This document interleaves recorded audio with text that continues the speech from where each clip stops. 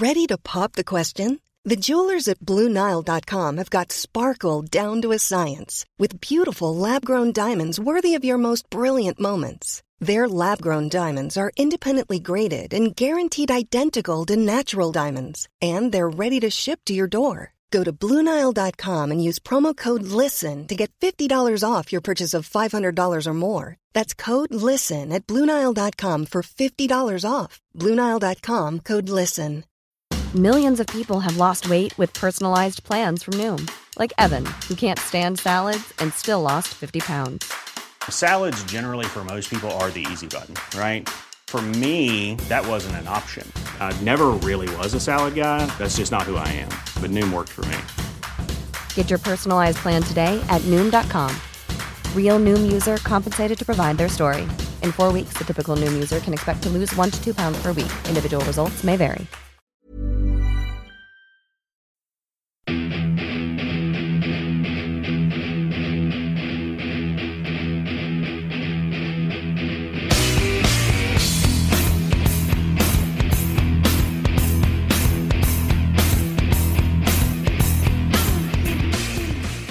Hello and welcome to Pro Wrestling Index. I'm your host as usual, Guy Drinkle, and joining me my two regular guests, especially when it's for big pay-per-view season, Alex and Tadeo. How are you doing, Alex?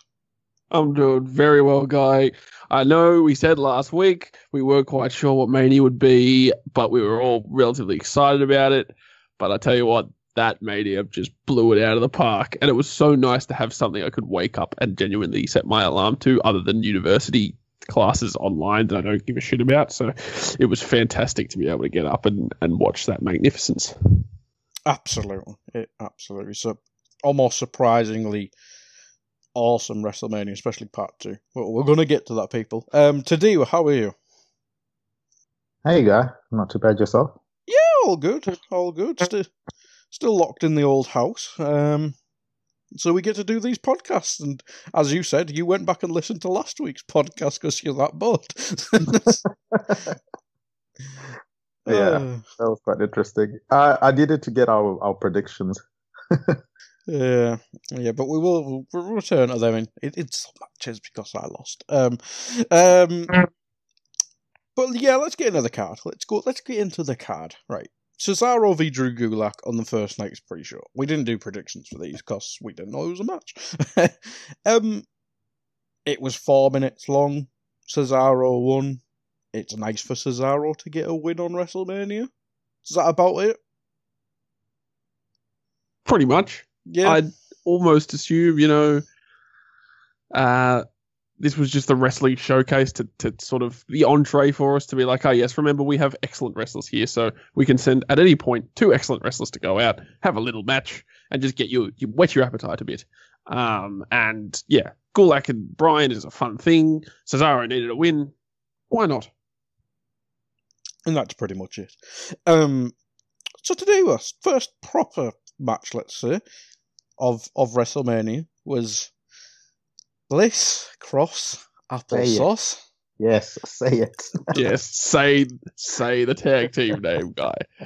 Beating the Kabuki Warriors, which, well, for me was a bloody shock, seeing as I picked the Kabuki Warriors. Which was a bit of a surprise for me because I thought the Kabuki Warriors would keep it for a little while. But I think it's fair to say this was a surprisingly good match. Yeah, I enjoyed it. Actually, I think all the women's matches this weekend were really good for me.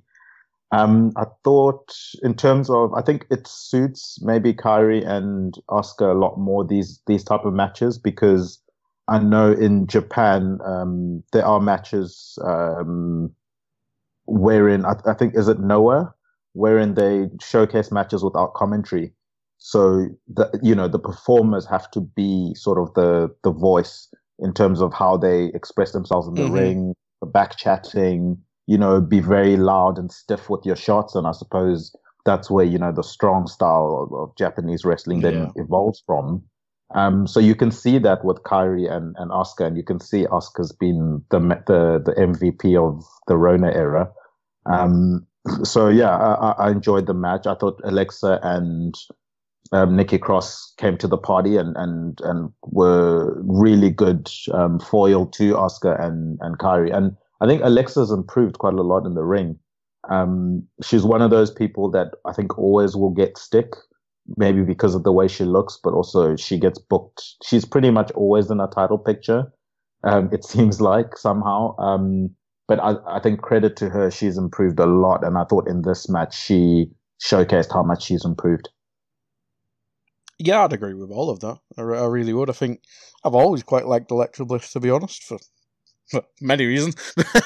But I agree. She's improved, especially in the ring. Her and Nikki, I think most people thought it'd be some storyline where one of them turns on each other, but it's kind of been somewhat of, considering the shite start it had, and it was quite bad at the start. I think it's kind of settled in quite now, and quite a good established team, and they have good chemistry. Especially now that they're playing on Nikki Cross, nobody in America can understand a word she's saying and stuff like that. So I think it's working quite well. Alex, you actually picked. I'm not going to say it again. You actually picked Bliss and Cross to win. So you made happy. Bliss Cross applesauce, yeah? No. That's who I picked. No. You actually picked them, whereas me and Teddy were picked the Kabuki Warriors. So, happy days for you. I did, yes, because my reasoning was I think they're going to get Asuka back into the singles picture. Her sort of program with Becky was really good. And this is coming from someone who, I mean, I seemingly always at pains to say I don't think Asuka's that great. But this whole match was fantastic. And going back on what you said about Alexa, she's always been extremely good at the sort of intangible pro wrestling things. She's got great facials. She's got this sort of charisma where she's always, like, you look at her and she's always doing something. She's always either being like really bratty or really mean, or she's pulling a face, or she's doing something funny. Like she knows how to be a good wrestler without necessarily doing great wrestling in the ring. But she's come leaps and bounds in terms of that latter respect. So yeah, I'm really happy that they've won. And I like that that WWE especially sort of played with the idea that everyone's always turning on their partner if it's a renowned heel that's gone face, and that Nikki's like, yeah, everyone said she'd turn on me, but guess what? We're besties, and now we're actually tag team champions. I really like that it came across like that, and Taddy was absolutely right in terms of both these teams knew how to play well to the crowd. I think on the whole of night one, a lot more of the matches rather were better suited to not having a crowd there. But night two, sort of more fun stuff happened. So it was an interesting balance, because I came out of night one thinking, Jesus, night two's, it's going to be hard for night two to beat that. It's been fantastic. And then night two, it sort of started differently, but I had to get accustomed to it. So this was a fantastic start, I think, considering, again, there was no crowd. The Gronk stuff was going to sort of that was underlie the whole thing. I know you don't want to mention it, but it was sort of underlying Mania the whole time, and the way it started in the 24/7 belt. But like, this was a proper start to Mania, even if you toss aside the pre-show, and I think it was a good one. Yeah, 100% agree. 100% agree. We'll move on to Elias v King Corbin. Why? It was okay, but it was pretty much something that could have main evented SmackDown. That's pretty much how I feel. That's the issue. I think it was here for filler more than anything. Well, I'll do the prediction because there's not much to talk about. Today, you did Corbin, and me and Alex did Elias, and Elias won. As we said, Corbin retired Kurt Angle last year.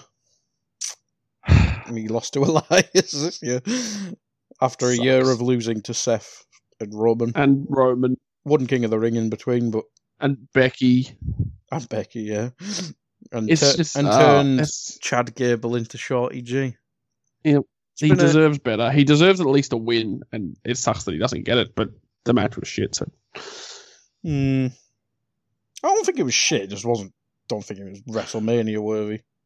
Considering it was Elias v Corbin, I don't think it was as bad as it should or could. That's probably true, but it was also noticeable how it made the lack of crowd noticeable, and it made the lack of proper storyline noticeable. If there was a the crowd, commentators wouldn't talk about anything. If there was a crowd, this would have went between Braun Strowman and Goldberg and the Yeah. Undertaker match.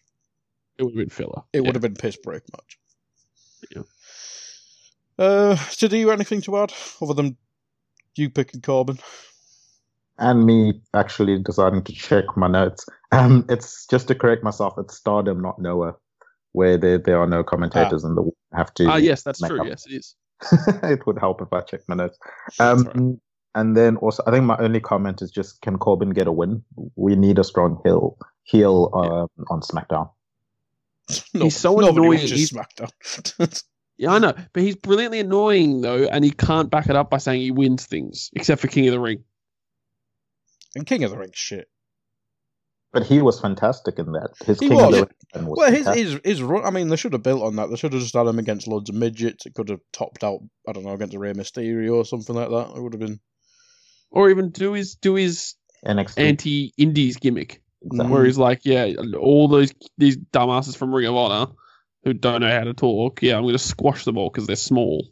Like it would just be they should be handling him so much better. I was watching the Brock episode of the Ruthless Aggression doc the other day, and I forgot that old King of the Ring, you won King of the Ring, and then you got a title opportunity at the next big pay-per-view. So his title opportunity when he won King of the Ring, this is like 3 months into his WWE career, was against The Rock at SummerSlam. I don't know why they don't do that anymore with King of the Ring. It's just an after, because it's not even a pay-per-view now. It's just something you do on No, TV. It's just a bit tournament, yeah. Like even It's a shame. the final was on. It was, I think it got bumped from a pay-per-view, didn't it, or something like Yeah. that. So yeah, I think you should either make it a network special. Even though there's not going to be fucking anything on the network anymore next year. Or, as I say, just incorporate over a month or two on a couple pay-per-views and maybe have it SummerSlam time or something. Not our SummerSlam, because we can't even fit any more matches than that.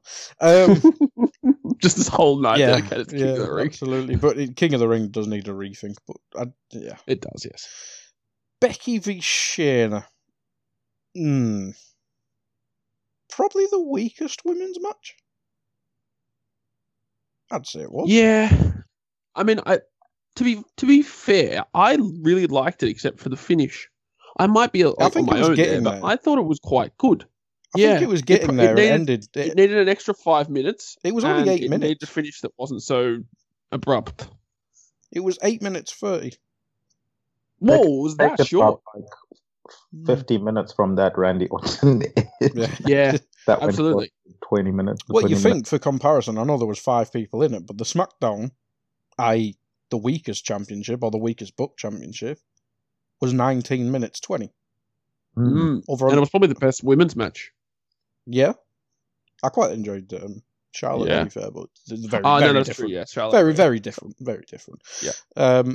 But yeah, I mean, we've talked about this in the group chat, but there seems to be some interesting, and we've actually talked about it on the podcast before, some interesting like dilemma about where Shayna goes, because Vince wasn't that high on her. It does seem like Triple H basically forced Vince to know, like, no, come on, do this. Well, Triple H and Heyman, because obviously it was obviously Heyman's idea for Shayna to go over like she did in the Elimination Chamber, and then the storyline, in my opinion, the storyline that they were going to do with Shayna beating Becky and Becky going on a spiral was completely derailed by lack of crowd and being in the coronavirus era. So, because Becky was being cocky, pompous, arrogant, Conor McGregor, all the way until the first show, the first Raw without a crowd, when she arrives in that truck in the Performance Center. But then her promo is very, I'm not taking you for granted. I know what I'm up against. Yeah, I'm confident, but that doesn't mean anything. They think flipped it around on the Raw, didn't they? I don't know if you've watched Yeah. Raw, but they flipped it and said I have. Shayna was overconfident and stuff like that. Yes. And Shayna cut that promo where she said agony of defeat, pleasure of victory, agony of defeat, pleasure of victory. I'll make you feel the agony of my defeat, which I thought was actually a very clever promo and a clever use of words. But yeah, I do wonder if they've shelved that for SummerSlam in our grand 8-night SummerSlam event, or if they are going to go onto that for Money in the Bank, and then maybe this is Shayna's. Maybe they're going to flip it around to do this is Shayna's sort of derailment moment and moment to recovery. But I found it very interesting how similar the finish was to the Ronda match. It was almost too similar. It was almost like unless you're copying a bad finish to another match is not a good strategy. But that's the thing. Unless you're going to play on that, unless you're going to play on how Becky is lucky, which I don't think you can do because she's been champ for a year. Well, on and off. I don't think you can do it until Ronda comes back, really. And you can't have Ronda come back without a crowd. So I think it's very curious to see where they go from here. Yeah, very curious. I'll do the prediction and I'll let you have your 2 cents, Tadiwa. Tadiwa, you pick Becky. Alex, you pick Becky. And Guy, you dickhead, pick Shayna. Yeah, so Tadiwa.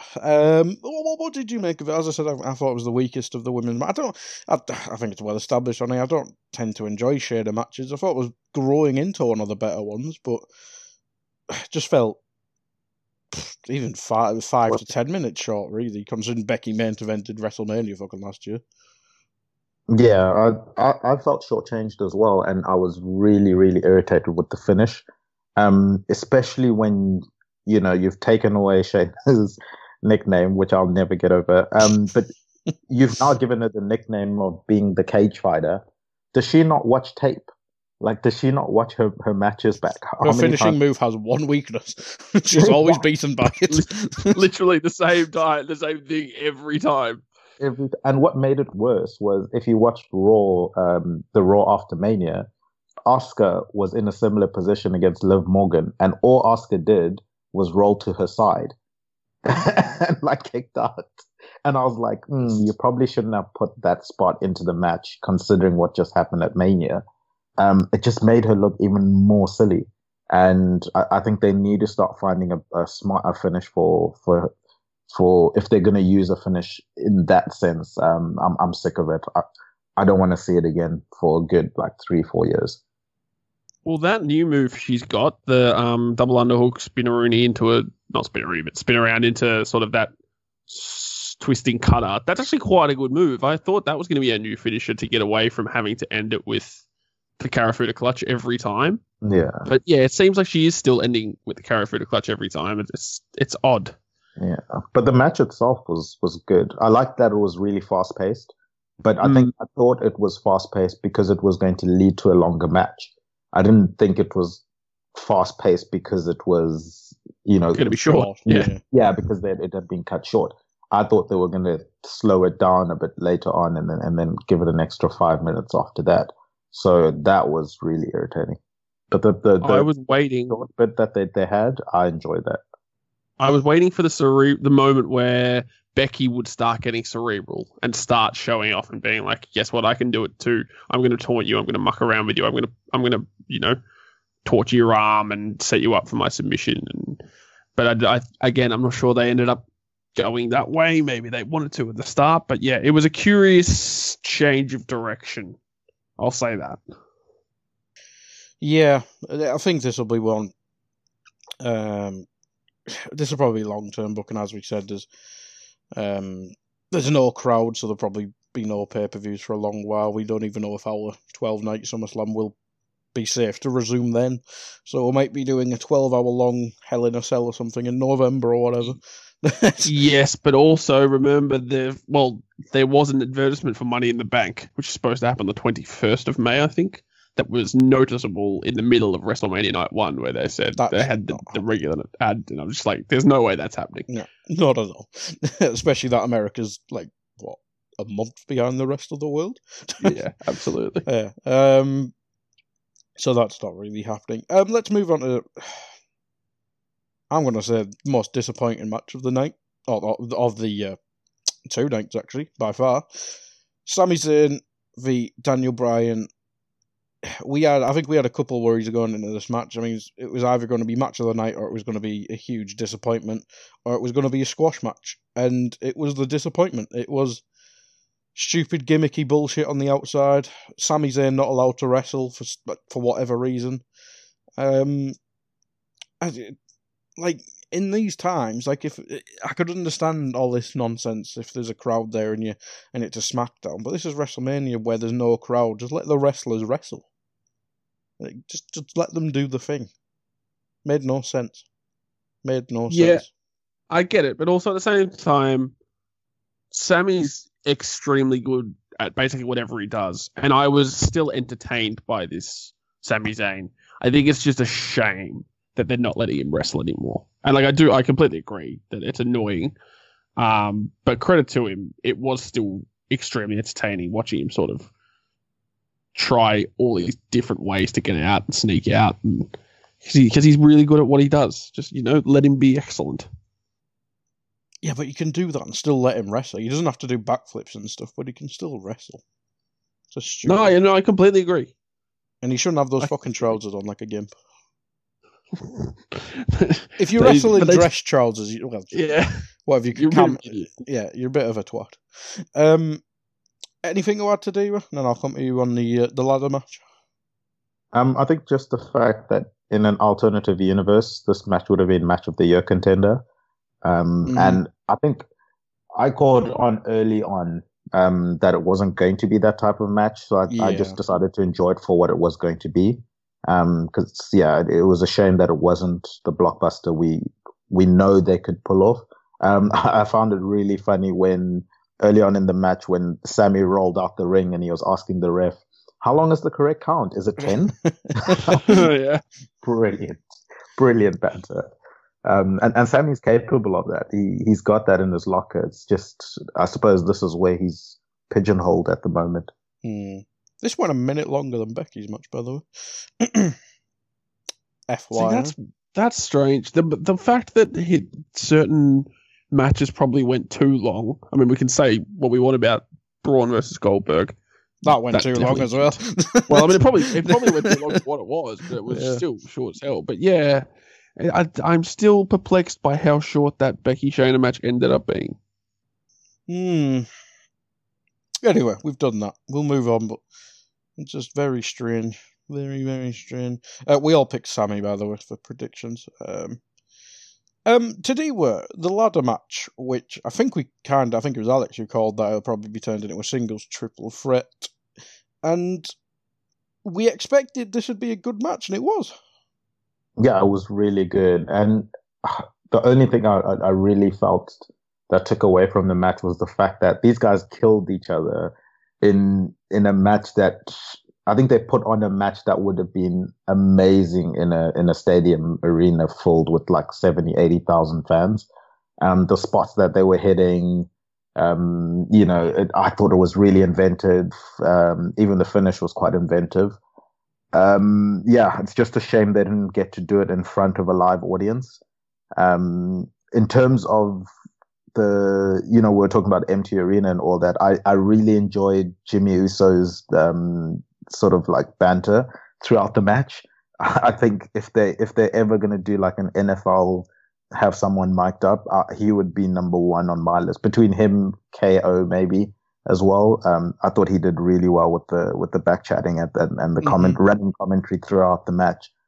And then in terms of who won it, I'm happy with Miz and Morrison winning it. Their diss track on the kickoff show was amazing. It's titled "Hey Hey." Hey hey, oh ho, Miz and Morrison. Hey hey, oh ho. I'm really happy that Morrison has come back to the WWE and that they partnered him back with The Miz, because The Miz is always low-key one of my favorites. And I think he's found a whole new, gear, especially with Maurice not being on the road. I thought that took away from him a lot. So now he's got another partner, but an in-ring partner this time. So I'm really happy with that.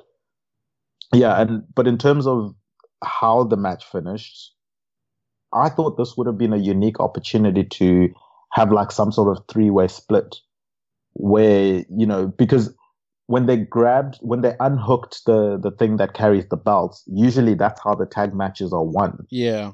Surprised that they then carried on fighting after it was unhooked. I thought that's what finished the match. Oh, it's going to happen again on SmackDown. So then now it's been unhooked.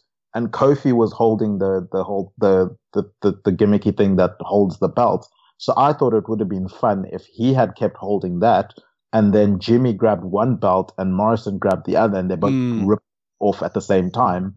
Kofi's left holding that gimmicky thing, and then Morrison's holding a belt, Jimmy's holding a belt, and it's, who's the one that won the match. And I thought they could have then carried it on from there.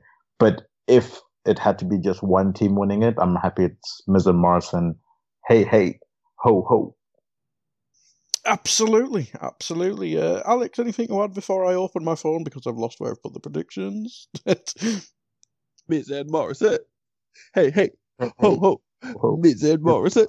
It's just great. It's brilliant. The finish was excellent. I'm almost certain that it's happened before, but I can't recollect where. I've got I think Ziggler did it with Money in the Bank when it sort of fell.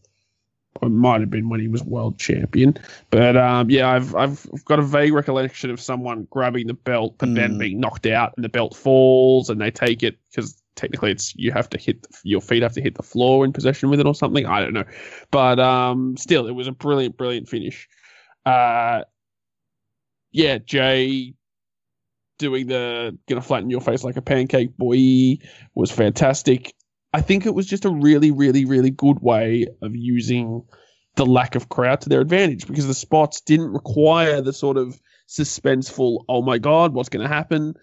This is going to hurt, because they were able to use some cutting with stuff. Like when Jay was pushed off, they clearly cut so he could land on a crash mat and not absolutely destroy himself. Which is the big thing, right? Because usually I imagine wrestlers just run on adrenaline because they're so banged up most of the time that, like, shit, they must just be completely adrenaline fueled every time they go out. So the pain must not be strong. Whereas now those bumps are going to hurt 4 times as much. And so that's why using everything they had in the disposal to their advantage was really good, and some of the spots were fantastic. Kofi going through the ladder, and then in terms of through the underbit, springing himself through it, that was a fantastic spot. The finish was great. Yeah, it was all just very smoothly done, which you were always going to expect, but with no crowd, you were sort of like, I wonder how smooth it can be. And this was also the sort of moment where it really picked up, because the women's tag match was good. Obviously, as we talked about, the finish to the women's title match was slightly odd, but it was still a decent enough match. Whereas now, this is where it absolutely takes off. And this is where WrestleMania really kicks into gear, because everything from here on out on both nights is, sensational. Well, apart from one match, which was 2 minutes long. One match specifically, yes, but it's a very easy to ignore. Yeah, and I did. Well, apart from the finish, I wasn't expecting that. So we'll move on. We all picked Morrison, or Miz and Morrison at the time. We'll move on to KO v Seth, which was, Alex, I think it's fair to say it was kind of a strange match, obviously with the what would you say, intermission in the middle where Seth buggered off. Felt like it probably could have been a DQ match from the start, but it kind of grew into a really good match, I thought. Yeah, I thought it was great. I thought it was, in terms of once it evolved into what it became, I thought it was fantastic. Also used the not having a crowd thing to its advantage. KO having his Mania moment nearly stolen from him and then restarting as a no DQ match, I think gave it a nice bit of jeopardy, because certainly I was on Twitter and everyone on Twitter was prepping their what a bullshit finish tweets, and then all of a sudden they went, oh, hang on, this is why we should be patient. Which was, it was nice. But then everything sort of in the post-match revolved around that ludicrous spot from KO jumping off the stage, which was awesome and brilliant, but God, that must have hurt both of them. I was so stunned Seth didn't jump out of the way. I was so expecting, like, oh God, KO's going to die, Seth's going to pin him, and then KO's going to have the storyline of, well, I tried everything I could, and then I was my own worst enemy. But now we get sort of the opposite, where Seth on Raw was fantastic. Just his expression was brilliant. And then KO's promo was great too. So now we get KO in the ascendancy. I think Seth will be totally fine. I know we questioned whether or not Seth really, we questioned whether Seth could survive without this win being the co-leader, but I think the fact his cronies weren't there helps that.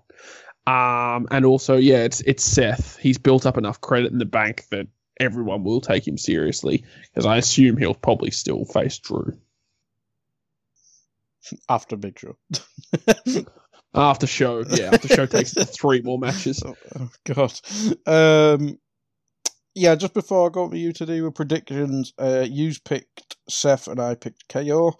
So yeah. The one you got right. The one alternative pick you got right. Yeah. Yeah. Hey, fuck you, you picked Randy with me. Don't bring it up. I still can't believe I did that. Oh dear. Today, were the thoughts on this match?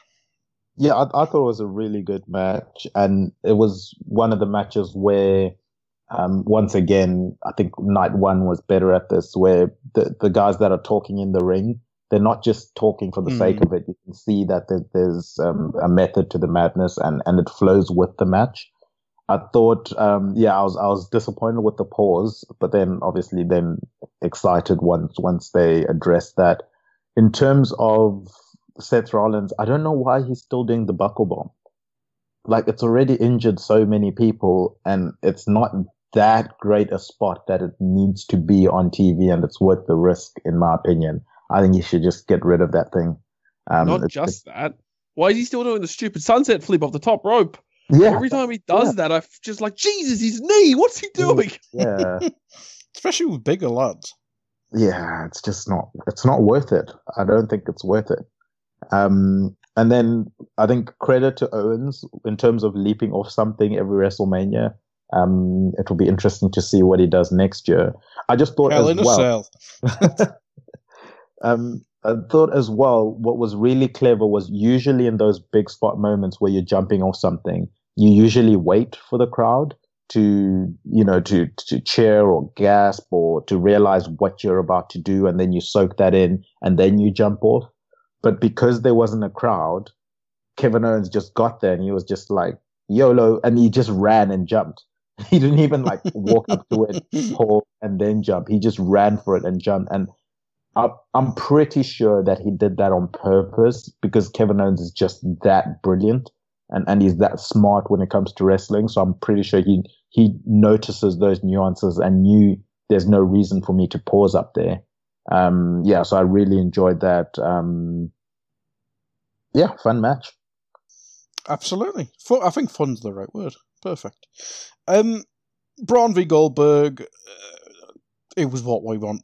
Not what we wanted. It's what we expected. It was literally 2 moves done 4 times each. Yeah, it was 8 moves technically, but they were the same move each. And I wonder how many times they practiced trying to get Braun off his feet for the jackhammer, and then just went, you know what? Let's just try this. Dear me, yeah. Alex, I'll start with you because you picked Goldberg with me. I mean, is it a surprise that Braun won? I think it's fair to say it's pretty clear we're not Braun fans. But seemingly they have simply just swapped in Braun for Roman in like both the senses of result and the match, obviously. Whereas I think me and you thought, well, Goldberg will win and then he'll drop it to Roman eventually. But no, Braun won. After losing the Intercontinental title, he got a match at WrestleMania. Logic. Yeah. Extremely fortunate, I think we can safely say. I think Braun is still the placeholder doing the exact same role as Goldberg would have done. I think the reason I picked him most of all is because I think they really wanted to do the Spear versus Spear thing. But as Taddy says, the Spear versus Spear is a better match to do without a title.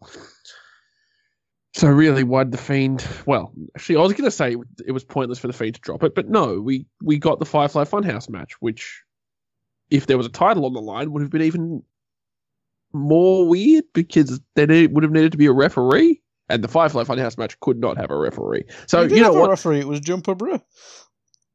Yeah, well, I'm not sure if he's technically qualified in the realms of WWE as a qualified referee. He's got a black and white jumper underneath the jumper. Yeah, absolutely does. The jumper's the most important thing, though. But yeah, it's Roman's title, and it shatters me that Roman couldn't win it like that, because I mean I completely understand why he wouldn't do it, but it's Roman's title. He deserves it. Not just because of the leukemia thing, but because for the last year, he hasn't been in the title picture at all. They've kept him out of it. He's had good matches. I mean, not all of them, given he was working with Corbin for a while. The Corbin feud. Yeah, exactly. Roman so deserved to take it off Goldberg, because I think that's the entire reason Goldberg had it. So to see it on Raw now is sort of be like, oh well. The one silver lining is that Roman got Braun's best matches of his career out of him the last time these two faced each other. So this program should at least be somewhat fun, but Roman should just get the title before SummerSlam, because I'm curious. I would have so this is interesting now. Our 8-night SummerSlam Spectacular, I would have said The Fiend versus Roman is what they do, but now I wonder if The Fiend will take it back off Braun. And then Roman beats The Fiend. Nah, that's hard to do too. They avoided that in the first place. You can't do it and then have Roman beat The Fiend. People will boo the shit out of it. Yeah, I know. That's true. Yeah, that's absolutely true. So yeah, Roman beats Braun. And then I don't know what you do with The Fiend to keep him out of the picture until the marquee match. Fiend never had the title. He never had the title. It was a fever dream. It was a dream. Never. It was a dream. We never had that. The prophecy is still there. We just got the Mania wrong. It's next year's Mania. Next year's Mania. It's fine. This Mania isn't.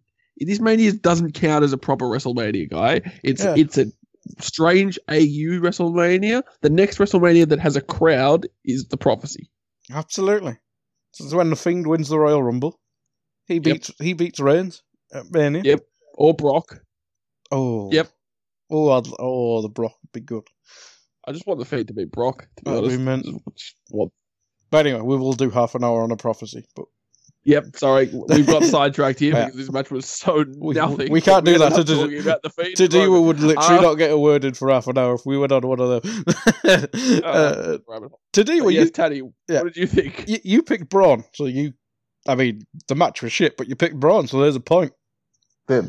There's no win in picking right here. True.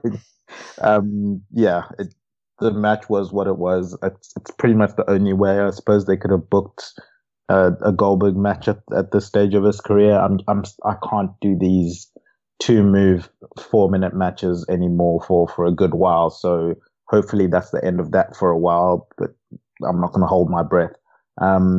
Interesting to see where this goes. I hope they turn Braun heel and let Roman chase him. As Alex said, that feud, that was probably my favorite feud that year.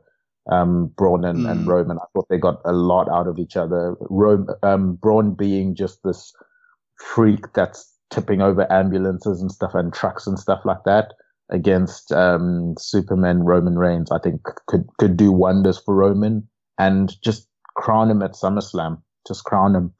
I know it's meant to be at WrestleMania, but it's just unfortunate that it didn't happen for him this time. This is the biggest SummerSlam ever. It's bigger than Mania. They can't go another full year. You cannot go another full year having Roman beat Baron again and try and go into the mid card. He needs to have it sometime within the next 6 months. Why not make SummerSlam WrestleMania? Simply because SmackDown has 3 people on it who can win the belt. Well, yeah, who else is in the title picture? That's what I was genuinely just racking my brain over. Unless you have Roman win it quickly, and then some sort of authority figure takes it away from him, and then you build again to WrestleMania.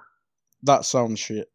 I know. Yeah, just the fact that he was stripped of the title last time would make any subsequent stripping of the title just feel really Holo, I think. So Plus, Not we're necessarily past the title, 40 figures.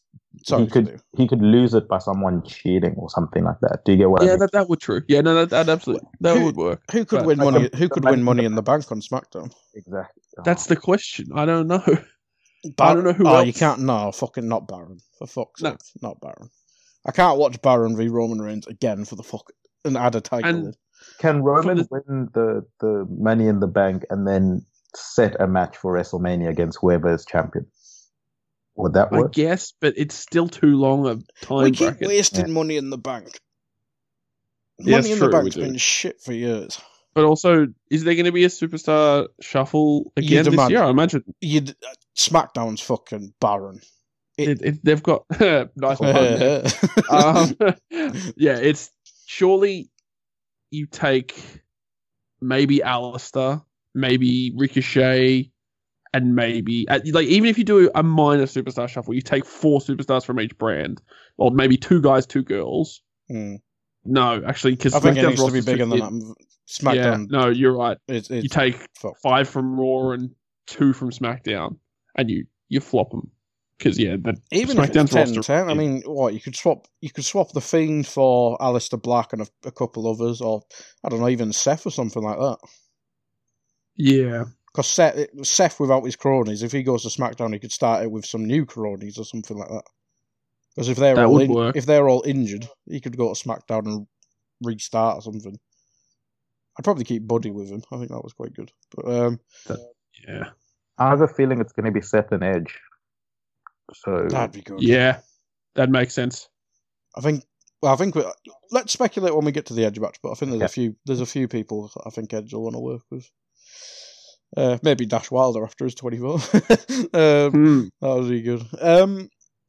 What match are we up? Oh, what match are we up to? Indeed, Alex, our new favourite TV show, Boneyard, starring Mark Boneyard, Calloway. Season 1. Is Luke Anderson and Carl Gallows? Luke Anderson and Carl Gallows. Is Luke Gallows and Carl Anderson actually dead? Will AJ Styles' ghost come back to haunt The Undertaker? This is Season 1 of Boneyard. Is AJ Styles now immortal and becoming The Undertaker? Yeah. Will AJ Styles come back as a zombie and go through every single one of The Undertaker's iterations? We're 10 years away from biker AJ. Yeah, we are. 50-year-old biker AJ just rocking up. Oh, guy, this match was phenomenal. This match was just incredible, and in such a different way to the Firefly Funhouse match in the cinematics. But just, it was perfect. It was like a Sons of Anarchy crossed with an old Western crossed with a wrestling match. It was just completely brilliant, and I love the way they were able to be completely wacky without turning into, because you said, is this going to be Sharknado? like extreme? Yeah, Sharknado. Is it going to be extremely shit but funny because it's cringe, Sharknado, or is it going to be like a wrestling masterpiece? They've sort of innovated a third way, which is sort of Good the ridiculousness of Sharknado, yeah, but done in a wrestling fashion where ridiculousness is great. So you get the Carl Anderson and Luke Gallows retreating and random druids appearing and no one knowing what the fuck they're doing there. But it's cool because Taker then turns full Super Taker mode, takes them all out with punches, and you're just looking at it going, yeah, this is awesome. And there was moments of laughter, but they weren't, oh my God, this is terrible. It was, oh my God, this is amazing, because it's slightly terrible and slightly badass. Just so many incredibly cool emotions and not what I was expecting. And AJ's acting was sublime. And Taker looks like a badass when you can put him in great cinematography and do really good cuts. And so many amazing things about this match. Absolutely. And to do it, let's start from the boring details. We now have Biker Taker back properly. Happy? Do you think Deadman Taker was a bit stale? I think Deadman Taker should have been finished when he left his gloves and hat and stuff in the ring. You put him to bed and you bring, he's got so many iterations that have all gotten over, which is already hard to do in the business, to have multiple characters. So I love this dead man gimmick. I think it's got legs. I think this one could go on for a couple of years, and it brings up so many other matches that we thought weren't going to be possible because of obvious physical limitations. You could have this match against Sting, for example. How many years have they wanted a Sting versus? Oh, don't do that. I saw that touted and thought, yeah, that's perfect. Imagine having just like a crow standing there and then it vanishes and Sting actually appears. Oh, don't you dare. That sounds fucking amazing. It could be a season finale. I thought that when he rode off, but obviously maybe not to take away the limelight, but when he rode off, that you could have like a crow flying in the background or fly past him. And that just leaves that little tease for later on. But yeah, that's just fantasy booking to the extremes. In terms of this match itself, the moment AJ's entrance, and then he comes out of the casket, I did almost like a sit up, on FIFA, like when your girlfriend scores against you and then you have to like sit up to take it more seriously. Yeah. It was one start of the, taking it serious. It was you're right. That's the moment where you go, hang on, this is going to be actually awesome. Hang on. There's something special here. AJ was fantastic. Absolutely fantastic. When he threw the leaves in Undertaker's face. That was absolutely amazing. I think even when he's like, don't bury me, you're just like, oh, AJ. And then Taker kicks him in the face. That's why he picks him up for a cuddle. He's like, you did good, man. Yeah, you did good. But no, I'm not going to bury you. You gave me a great fight. And you're just waiting, going, it's coming. Oh, yeah. It was amazing. I think the only thing that was missing, which is the obvious thing, was the Limp Bizkit music. Yes. But other than that, it was excellent production. And as we said, this has now opened Pandora's box in terms of what they could do with The Undertaker. And, he doesn't have to take any serious bumps.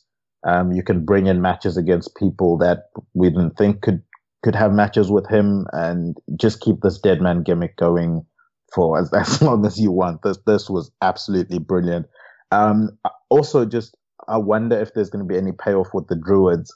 I was hoping it was going to be someone, like reveal Kane or someone, but then when they turned in, it was obvious that that wasn't the purpose. But I was expecting Kane, I was.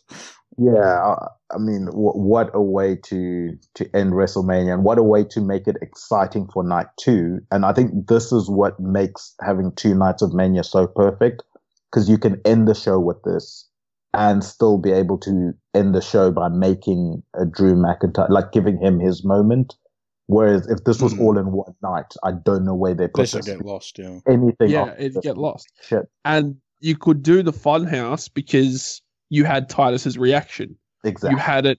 You could literally say, all right, now we're going to cut to Titus and just going to let the audience breathe for a sec, because the Boneyard match needed to be Taker riding into not the sunset, into the darkness, but with the fire in the background being like, yeah, this is cool. This is badass. This is a TV show. Whereas Firefly Funhouse was just bonkers. Oh, we'll get to that. Yeah. We all picked Taker. I think even I wasn't even stupid enough to pick AJ as an alternative pick for this one. So hang on, what do we think they're going to do with AJ now? Because he's dead, right? He come back as a zombie. Undertaker killed a man. I don't know. Well, you can just write him. There's no proper telly for a while, so you can write him off, can't you? Yeah, just have him return back and be like, oh yeah, guys, you'll never guess where I've been. I mean, if the first proper show back or the second show back, say if that's the draft, I'd just have him turn up on SmackDown. Just move him to SmackDown. Yeah, that's true. Yeah. Just a nice little reset. Yeah. Let Aiden do AJ v Roman again. Happy days. Yeah. AJ with the main title for a bit. Then Roman can take it back off him about Mania time. That works for me. Yeah, I'd like to see. The only issue, because AJ's been he's been really brilliant under Heyman. I think he's one of those characters that's really, really prospered under Heyman's watch. And sort of he's more oriented towards the Heyman style programming.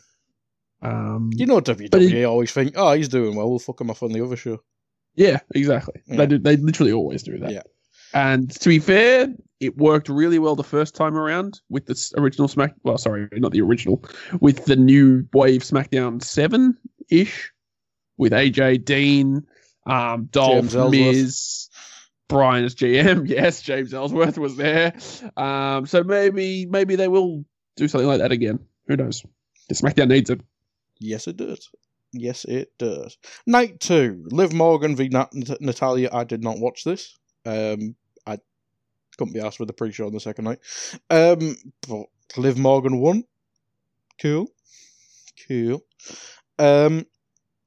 Charlotte v Rhea Ripley. Probably the one going into the match where probably the least clear-cut winner, it's probably fair to say, because you could go either way. We had similar debates. And today Charlotte's now NXT champion. Vince, you beauty. You absolute beauty. Fuck off. Fuck off. I hate him. He laughed for a good 5 minutes after this match's conclusion. It's like Vince just can't help himself. I warned you guys. She was on Raw as well. Why was she on Raw? There's no way in hell you're taking away Roman's coronation and then not having a Charlotte coronation. That doesn't compute in Vince's mind. But in terms of the match itself, this was probably my favorite match of the weekend in terms of in-ring. I think we can put the cinematic showcase to one side. The WWE Cinematic Universe. Yeah, that was just something special. But in terms of in-ring matches, this was my favorite match of the weekend. This is Charlotte Flair at absolute peak Charlotte Flair, the cocky queen that owns the WWE, and she knows she owns the WWE because she's Charlotte frickin' Flair. She was cocky, she was confident. You could see in terms of the limb work, oh my goodness. There's not many matches in WWE where they work the limb as deliberately as they did in this match. And not just that, the fact that Rhea sold it so well, the hitting the knee, trying to get blood to circulate through the leg, making sure that any spot she did that involved the leg, she showed that she felt pain in the leg. Usually the mistake that people make is they sell the leg, then they're doing tope con hilos and asking the crowd to get up and stuff like that. And I'm like, that makes no sense. But Rhea was selling every single thing she was doing, even when she was doing her, standing cloverleaf thing. Yeah. Standing cloverleaf. You could see she was leaning heavily on one leg and sort of hobbling on the other, which is just perfect selling. I thoroughly enjoyed this match. Once again, this showed why Charlotte is Charlotte Flair, and having this iteration of Charlotte, I think, works really well. As much as I'm not her favorite fan, I've got other wrestlers that I think should have gone over Charlotte in certain situations. But in this situation, if you're going to use Charlotte like this, it's absolutely perfect. And it's just one of those Vince things where if you save the babyface in a submission match, what you usually do is you let them pass out. But it's almost like Vince was emphatically saying she's going to tap out because I've given you guys way too much and I'm back sitting in the throne. He was definitely there to film this one, wasn't he? He was in the building with Triple H just watching it, just like, eh? Vince was right. Vince was probably standing on that perch thingy. where Titus he was sitting down. He was just nodding like a Roman emperor. He was stood there with Gronk and fucking Mojo, just like, yeah, fuck you. Oh dear me. Sorry to Triple H for the hard work you've done over the last year building Rhea. But we're gonna bury Shayna. We're gonna bury fucking. We're gonna bury Shayna. We're gonna bury fucking Rhea. Let's get Io up here. Fuck that, bitch. And my last point is just that I think Rhea got over before Vince was ready for her to get over. Mm-hmm. That's always a dangerous thing. Like, if you get over before Vince makes you, he has to pull you back down and rebuild you in his own image before you can be over.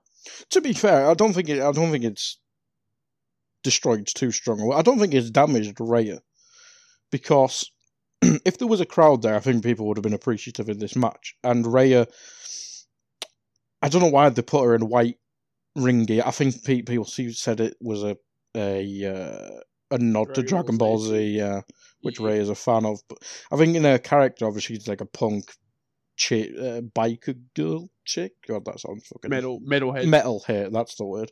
Metal's better than biker chick. Fucking hell.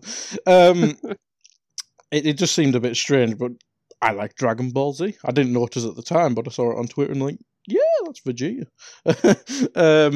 But yeah, I think this can continue. But Alex, rather than the match itself, feel free to add anything on the match itself. But this opens up so many more possibilities. I think we have a women's number one contenders match in the ladder match on Wednesday, I presume. What matches would you like to see Charlotte have from NXT? I mean, I mentioned Io there. That's probably the one, isn't it? Well, yes. On the match, everything Taddy said was absolutely right. It was fantastic. I agree with you completely, Guy. I don't think Rhea was technically buried there, because she was made to look like a champion that just There's only lost. Becky who's beat Charlotte. Yes. And when Rhea came out, I was like, oh god, Vince, don't do it. Because I mean, I love NXT, and Rhea is she's been the hottest thing in the company for a good 4 months now. Yeah. Actually, no, further back, since November, I reckon, yeah. And then you just watch Charlotte and you go, oh my god, and this genuine, like, I've had this thought before, but I've always sort of pushed it aside to be like, oh, it's just like recency bias. But no, she's the best women's wrestler of all time. She is 100% in my mind the greatest women's wrestler of all time.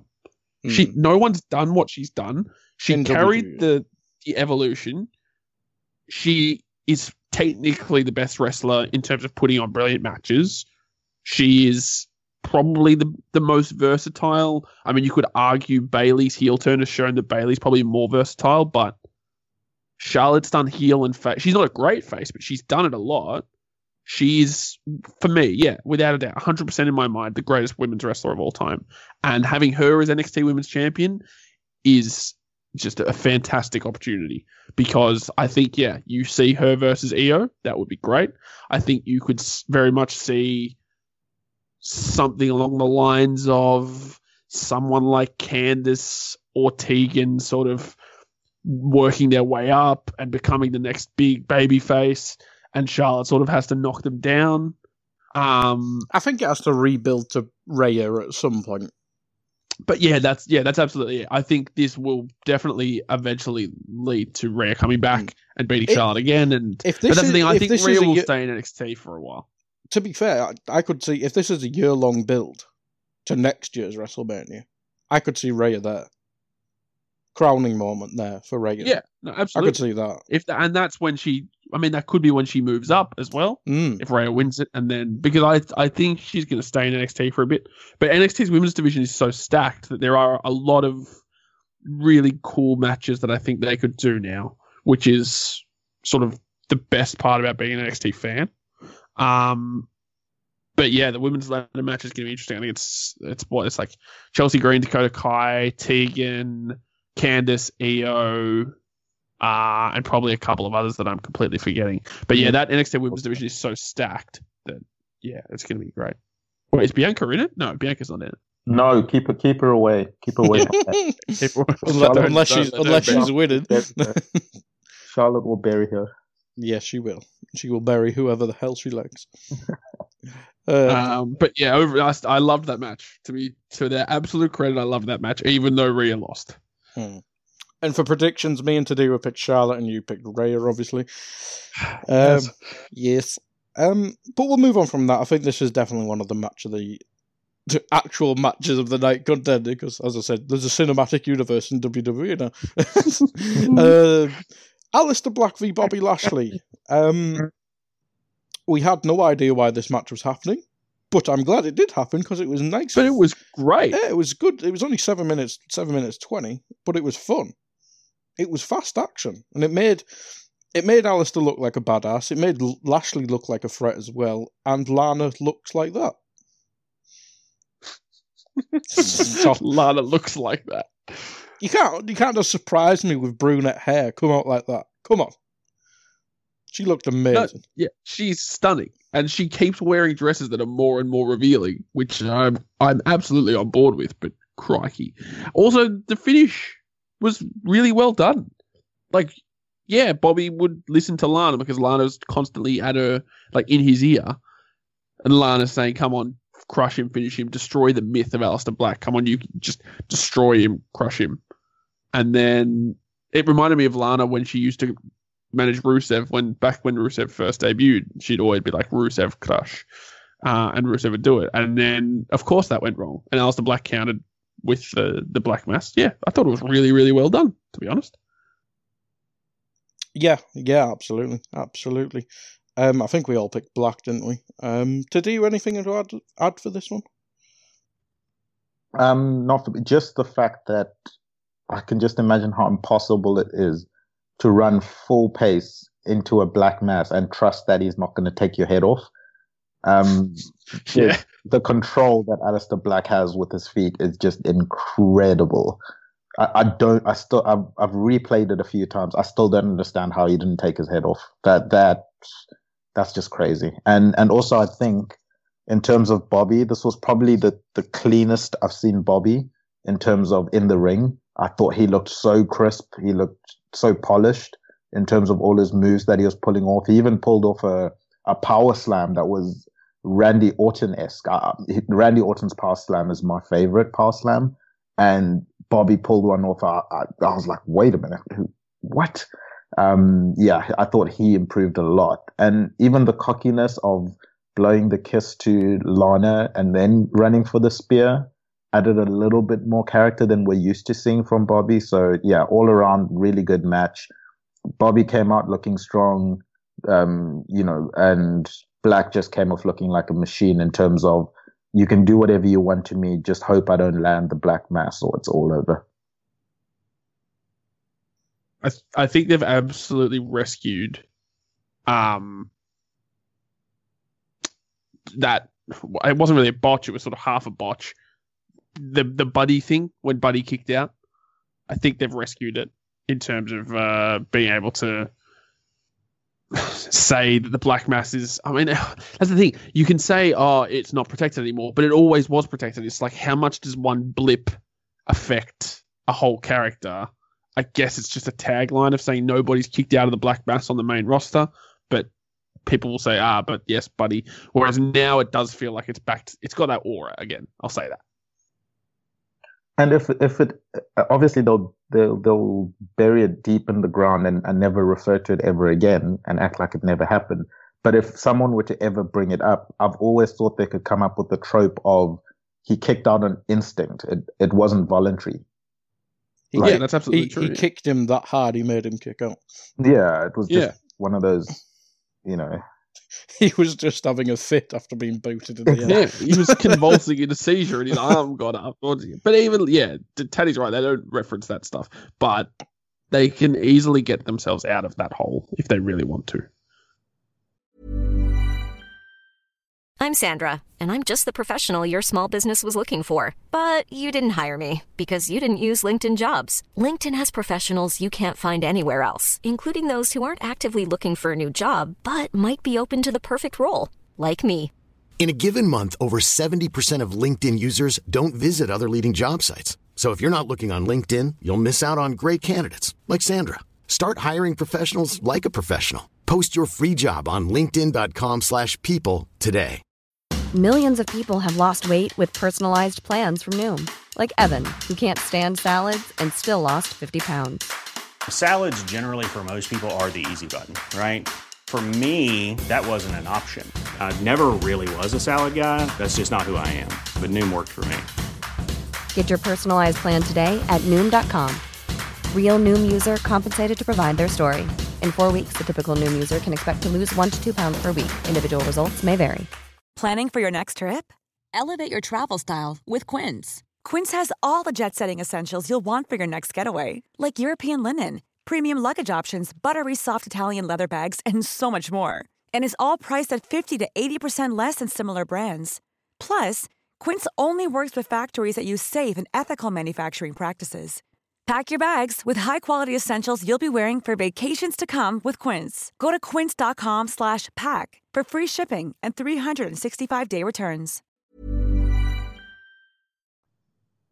If this weekend's proved anything, is they can get themselves out of any hole. True. Very true. Very true. Alex, it's time. It's time. We had Otis defeating Dolph Ziggler in what was actually a good match and one of the best stories told on the struggling SmackDown. And it's like modern day Macho Man Randy Savage and Elizabeth. And it's brilliant. It's so good. It deserved a crowd, but it was still so good. It deserved a crowd, but I mean, I constantly hear stories of people who watched Macho Man and Elizabeth, and they say they cried and that it was the most emotional thing wrestling's ever caused them. Well, I now understand exactly what they mean, because when Mandy came out and low blow Dolph, like, I leapt up and I went, yes, get in, and like the emotion overcame me, and I was like, but I was physically excited. I was like, yes, come on, Otis, do it, because sometimes wrestling does get you. And then the best part was when Mandy kissed him, because I thought they were going to go, oh, Mandy's just going to say, okay, okay, Otis, I'll go out on that date with you. And then Mandy got up into his arms and kissed him, and I like yelped. I went, oh, yes! I was so happy for Otis. They've built Otis, and this is obviously mostly on Otis being brilliant, but they've built Otis's story from being just this dude who back in NXT thought it would be funny to sort of just have a go at the classically attractive girl, the hot girl that everyone wants, that no one would ever tip like Otis to actually get. And then he managed to turn that into the most successful modern romance storyline that WWE's done. It was, even without a crowd, it absolutely deserved a crowd. The pop would have been monumental. But from my couch, all I wanted to see was Otis get the girl. It was amazing. 100%. 100%. And to do Otis hitting the caterpillar, that sounded painful as hell. Not just that, the low blow sounded painful. Yeah, right in the balls. that was painful. But I'm glad I changed your guys' mind to go with Dolph. No. Thanks so much. But in actual fact, it probably lowered your expectations. So when it did happen, you guys got a bigger pop from it. Yeah, I'm really sad that there wasn't a crowd for this. The crowd would have gone insane when Mandy came out and then beat up Sonya and then got in the ring and got one back on Dolph. That was such an awesome moment. That's the only thing I can take away from this this match, was the fact that I'm sad it didn't happen in front of a crowd. Happy for Otis, and I hope in terms of Mandy and Sonya's build coming out of this, I really hope they turn Sonya into a beast, because I really dig her work in the ring, and I think she could be an absolute superstar. Also, I don't say this lightly, credit to Dolph Ziggler. He did his role of cocky, arrogant douchebag that also wants to spoil and like just obviously thinks he's better than everyone. And then in the match, he sold brilliantly. Like you said, Guy, it was actually a fun match. It was genuinely, they managed to convince us that Otis was the underdog despite being 300 pounds and a tank of a human being. It was a phenomenally done job. Absolutely. And he may not have had the career that he probably deserves for his in-ring ability, but Dolph, if you're trying to make someone without oversaturating him, he's probably the most trusted guy. I know he's had too many matches against NXT call-ups and stuff like that, but he's great. I think he's great in the role he has at the mid, especially being a prick. Yeah, and he's getting paid a lot for it too, so yeah, it really does work. And it stops him doing his comedy, which isn't funny. Yeah, which is great for service to humanity. Oh, dear. Predictions. Tadiwa picked Dolph, and Tadiwa's been nice enough to give Otis to me and Alex because he tricked us. He did. He deceived us. Tadiwa, I'll start with you on this one. Right. Edge v Orton. I think this blew out expectations. Like, I know we've been praising the storyline and how well it's been told and stuff like that, but when it comes to the match, we've seen this in the past with Orton. I know this is motivated Orton, but we've seen in the past build-ups with matches with Orton, i.e. Kofi Kingston, are great, and then the match itself are quite boring. Some people may have thought this went, well, it did go a bit too long, but I don't think it affected it too much. But I thought this was perfect storytelling, and the match itself was brilliant. I genuinely thought they could have shaved at least 20 minutes of this. I think it went, 36 minutes, 40 minutes? 36, yeah. My goodness. I personally thought they could have shaved, a good 20 minutes and given like 10 of those to Shayna and Becky, maybe. But in terms of the storytelling within the match, I agree with you. It was a well-told story. I think the fact that Edge has been away and he has had some acting gigs and stuff like that really helped in this match. Even that final scene where he's basically like in tears and he knows what he has to do to win this match, that like takes your breath away. It was really, really well done. I enjoyed the fact that they shot it in the way that the camera had to chase them the whole time. It wasn't a situation where like, oh, they enter a room and the camera's already there. Like how WWE usually does it. Like there happens to be a camera. It was like cameraman chasing there. Cameraman he got taken out in this match as well. I liked the fact that it looked like they were improvising throughout the match. So you would see them enter a room. You'd see, either Randy or Edge looking around like, what can I use here? What can I use? And I think people that aren't as experienced as them usually just look straight away at the thing that they're going to be using and just walk straight up to it. And because, they're so focused on just getting each spot right and correct. Whereas Randy and Edge took the time to look around. No, not that, not that, not that. Oh, there's a ladder. Grab that. When they were in the boardroom setting, Edge sort of looks up at the ceiling. Oh yeah, I could use that to climb and then drop an elbow. Like, it was so well done from that perspective. I enjoyed that. I just thought it really could have been cut down a bit more. And if you took an extended highlights of this match and made that the match, I think it would have been perfect. And then just one last thing was the commentary on this was so dead. It sounded like they were commenting on golf or something. I don't know what happened there. It's straight. I mean, Byron. Who gives a shit about Byron? But normally Phillips is good at stuff like this, at hyping stuff. And yeah, you're right. It was like Dolph's the perfect one. It was like, oh, he's hit him in the spear. I have a suspicion that it was a directive. Because the start of the match, they were so quiet and they were so like, God, this is going to be violent. Like, holy shit. This they'd been told that they were going to watch something confronting to just let the emotion play out on the screen. It seemed to me because Tom and Byron were so, I mean, they weren't Michael Cole levels of shouty, but they were so active for like the Seth and KO match, which was similar, but had a very different tone to it.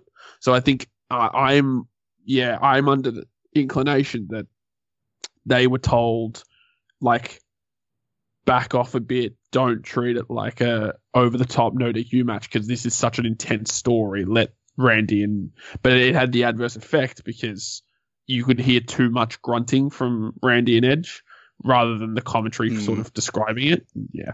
Orton was dying at some point. he genuinely sounded like he was wheezing his lungs out. Like, oh shit, Randy's got the coronavirus. That's not ideal. Yep. Yeah. And for predictions, for some fucking reason, me and Alex picked Randy Orton. I don't know why I did that. What the hell was the point of picking Randy? Of course it wasn't going to go on. But one thing I want, because I'm more inclined to agree with you, Guy, with the caveat that it was 10 minutes too long. But I get, like, has there been a last man standing match in the last 10 years that we haven't come on here, if we have podcasted after it, and said, last man standing match went a bit long? Even Johnny versus Ciampa. Yeah, I was going to say that's easily their weakest match. I don't. The last great last man standing match I can remember is AJ Shinsuke, and that, well, it still went long. Was it on SmackDown? It was on. Or was it in Japan? Yes. No, it was on SmackDown. Yes, that's absolutely right. And it was great. But again, they're restricted by time with SmackDown, so it might have helped. Yeah. But I think otherwise, like, yes, it went too long, but otherwise, the timing built to the perfect. Like, you needed that crescendo. We got a nice tour of the performance center of the PC. Yes, it was class. It was like Phillips did nothing on commentary, and then just went, "This is the boardroom where people talk." Yeah. It's like, what the fuck is this? And this is Sean's office, and this is Regal's office, and this is the gym. Yeah, thanks for that. See, this is the orange room where we keep ladders. Yeah. What the fuck? This is where all the ladders come out. I was like, oh god, thanks. But I think it was sort of a perfect crescendo to reach that emotional point, because once it reached that point, you were on tenterhooks. Like, yeah, they went around the Performance Center a bit too much, sort of just hitting each other. But once they got to the point where it was intense and Randy was perching for that RKO, and then obviously they went up on the top thing, and I kept wondering, because there was a ladder off to the side, and I kept going like, no, don't jump off that, don't jump off that, don't jump off that. As it happened, Edge decided to jump off something anyway. But yeah, I thought it was a fantastically executed, just emotional crescendo of a match that just made it go from, oh, this is going a bit long, to, okay, this is a masterpiece. This is phenomenal sort of work. And yeah, you're right. This was a match perfectly suited to Randy and his style, because it relied on emotion and it relied on the things that make his build up so good. And yeah, this is the one where he delivered, I reckon. This is his best sort of deliverance on a match, promise in a long time. Absolutely.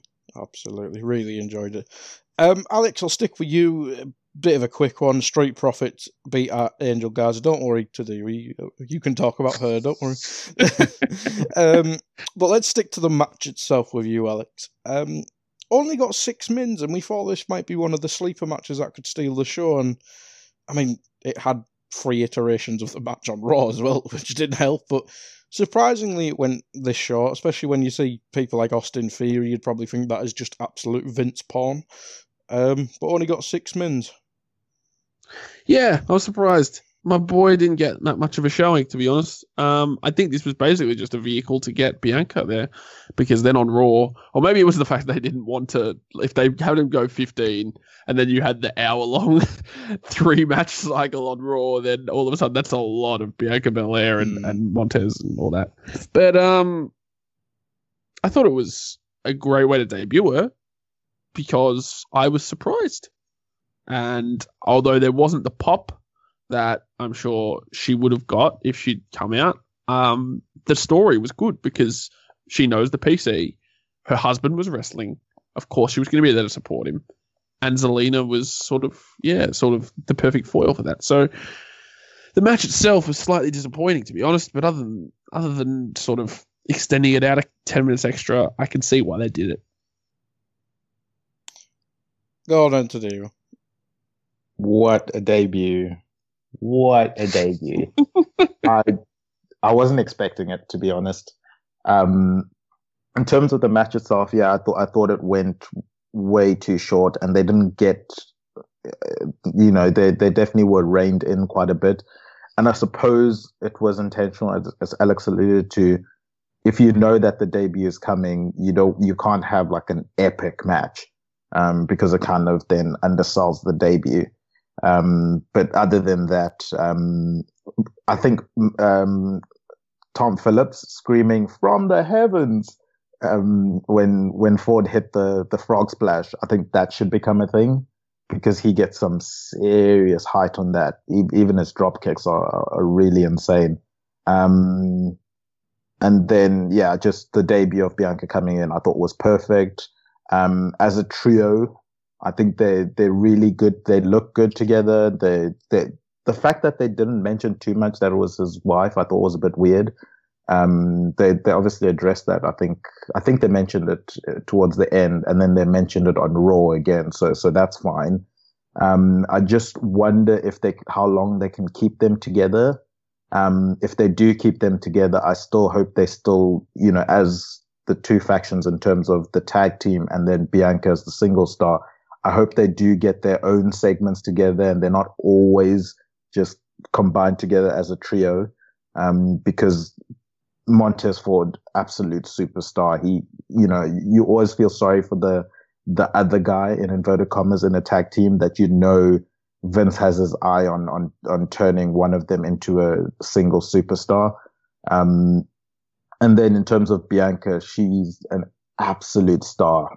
Even the promo she cut on the Raw after WrestleMania was confident. It was hard hitting. She knew, she hit the lines, the whole "I go here now," all of that. She just screams absolute star. And I hope that Vince doesn't Vince her. I just hope he gets out of her way and they allow her to just run with it. Yeah, that was all we could take out of this match, I think.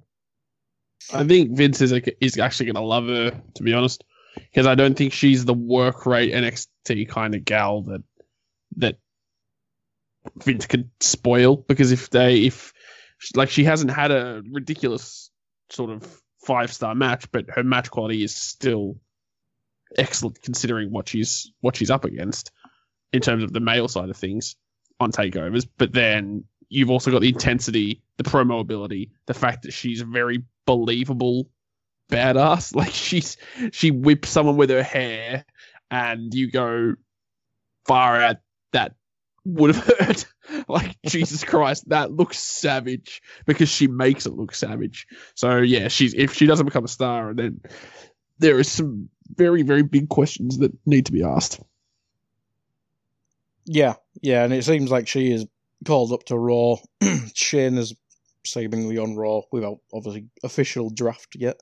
And then it'll be interesting to see if Rhea just goes back to NXT, and Charlotte probably do both. So looks like Charlotte will be replacing Bianca, which will be interesting. Tadiwa, the women's SmackDown Women's Fatal 5-Way. Tamina robbed again. No. Again, disgusting. But this was, I'd have to say this is the surprise of the weekend, really, because I thought most people would probably think this would get 10 mins, be filler, but it was actually really good, told a good story in the match as well. Yeah, I thoroughly enjoyed it. And as you said, it was such a pleasant surprise, because this was not something that you expected to be that great, especially considering how many people were in the match. You could think it could end up becoming a proper cluster. My favorite line from the whole of WrestleMania weekend came when Michael Cole was like, Boss and Bayley almost got eliminated at the same time. And obviously, because it's an empty arena and Bayley had just rolled out of the ring to where the was, she was like, no, we didn't. Bailey, Aunt Pam Bailey is my favorite character at the moment.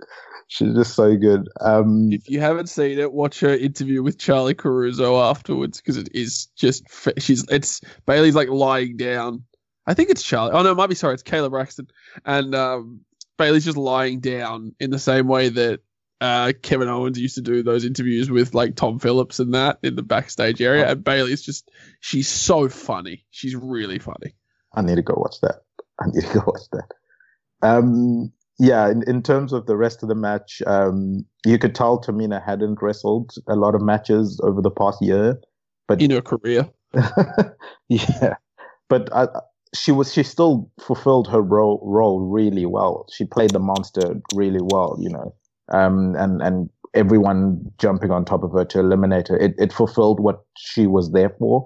I thought, sorry, guy, it wasn't there to win it. Disgusting. It was just there to be the big threat. To take away from.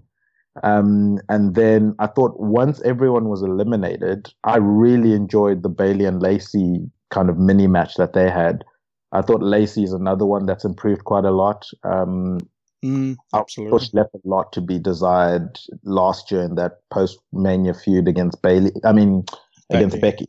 Yeah, and I thought that hurt her quite a bit. But to come back and then show the improvement she's had in that amount of time, she's done really, really well.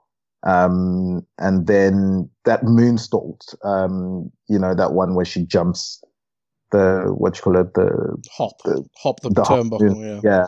I'm not sure if I haven't gone back and looked at it, but to me it looked like she got just all knees on Bailey's chest, and I could hear Bailey like not just a fake selling. That was a proper, yeah, you just caught me. So I think that her and Charlotte's moonsaults for me they're not as pretty as some people like to think they are. I think if you look at Humberto Carrillo, Angel Garza, Io Shirai, yeah, those are people that do proper moonsaults. For me, it doesn't look that pretty, so she still needs to work on it. But also credit to her for, she's one of those that always seems to try and add a new item to her moveset. So that was good to see that she added a few new things as well in this match. And then we'll see where this takes the Becky the Bailey and Sasha feud going forward. Yeah, certainly interesting with the finish of Sasha firstly getting done in by Bailey, kind of trying to help her and get woman rated. Is that how you say that? That woman's right was savage as well. Copped her. Well, no, I doubt she actually copped her in the chin, because I think Sasha just sold it really well. But geez, it looked good. She's got a good working punch. Yeah. Normal punches. She's got one of the better ones. Now Big Show's back. We can have them two fight. Yeah. Women's Right versus World's Strongest Fist, or whatever it's called. The WMD. WMD. That's right. I knew it was stupid. Jesus Christ. Team Women's Right there. Yeah, it was certainly interesting. Just for predictions, I forgot to do the Street Profits match, but we all picked Street Profits. I picked Sasha. Bailey was picked by both of you, was it? Yeah, I believe so. Yes, it was. On that feud, again, another mention for the Ruthless Aggression documentary, but I mean, it's good. Go watch it. Triple H Batista, they make a point of, and Batista sort of says this, and Hunter says this, and Bruce Pritchard says this, basically how Triple H just kept nagging Vince to not pull the trigger yet when Batista was going to go face. And gonna turn on Evolution. Ultimately, it happened with that really cool moment where he gave him the thumbs down. But yeah, Triple H basically said, no, we got to keep pushing it out. We got to keep pushing it out. We have to have the fans literally begging for it. And I get the distinct impression. Well, not just the distinct impression, because it's what he does with NXT a lot of the time. I mean, look at Ciampa Gargano, but also even in the past, the tag teams that he's sort of made their formation come together over a long stretch. I mean, look at the American Alpha story. That took a while. But yeah, I think Sasha and Bailey is very much going to follow the Hunter pattern of old school, really elongated long-term booking, which is probably good, all things considered, because if they went straight into a feud now, as much as we sort of all wanted it to develop, I think if they went straight into a feud now, it would almost be too, like, placeholder, too tokenistic. Like, oh, yeah, okay, Bayley needs another challenger, they're just going to turn Sasha. Whereas if they get a proper story behind it, it does strike me as more... like, the payoff will be greater, put it that way. The longer they stretch it out, the payoff will actually be greater. Yeah. Yeah, absolutely. And whether you'd imagine it would be at Mania or our SummerSlam of ages. It should get the respect it deserves. And I went into this thinking, the SmackDown title will be an afterthought. But after this, maybe they take it more seriously than I thought. They just need more women. That's the reality is they just need more women because the match was really, really good. They're all being drafted to Raw. Yeah, it's very strange, that. Yeah. Very strange. And there's not even any in NXT that you can sort of say, all right, come on up. I mean, Rhea, that's about it. Tony, maybe. But no, she's kind of went, she's barely in NXT at the minute, is she? Yeah, she's still in NXT UK because she's facing Kaylee again. But if she loses to Kaylee Ray, which I imagine she will, I reckon her next stop's probably NXT, so you couldn't really do that. And there's no one else. Yeah, you don't want to call up Io or anything like that. No, not yet. Can't call up Candice, not yet. Maybe put Asuka on SmackDown and have Kyrie on SmackDown, but kind of separate them. Maybe split them. Leave Asuka on Raw, turn Kyrie face, put her on SmackDown. Yeah. And just keep a crazy Japanese where he just does funny stuff. That could work, I think. Right. Enough of that. Alex, it's time. Here we go. Right. Is that what you were expecting? I don't know what I was expecting, guy. It wasn't that. When John Cena's entrance music hit, I was so confused. I was like, oh, what? It's a match. Are they doing it in the ring? Or did they record something? Like, are they going to do a special effects thing in the ring?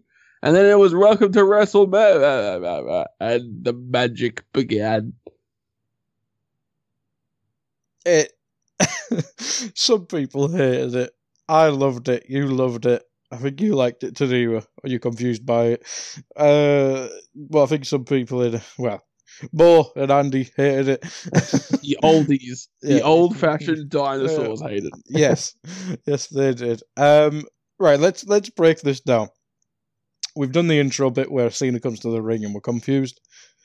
I was genuinely disappointed when I saw him come out to the ring. Yeah, right? Like, oh, it's no. like, they've pulled a fast one on us. I was ready to be like, no, don't do this. Oh, dear. Yes, they tricked us. They tricked us. They got us. They had us in the first half, not going to lie. Yeah, they expect for that. So let's break this down. Right. So Bray's in the Firefly Funhouse on his original set, not the backstage one where it's just a blue wall. So it was obviously filmed where Bray did his stuff back in the day. He walked through the door that nobody's ever came through, I don't think, or where Bray appears from. And it says, do not enter for insanity or something like that. And then Cena is teleported to the Firefly Funhouse where he has a nice chat with Rambling Rabbit and Sister Abigail, is it? And Mercy, what the hell is he called? Buzzard, that's it. And he enters. And then, Alex, it's an exploration of Cena's career.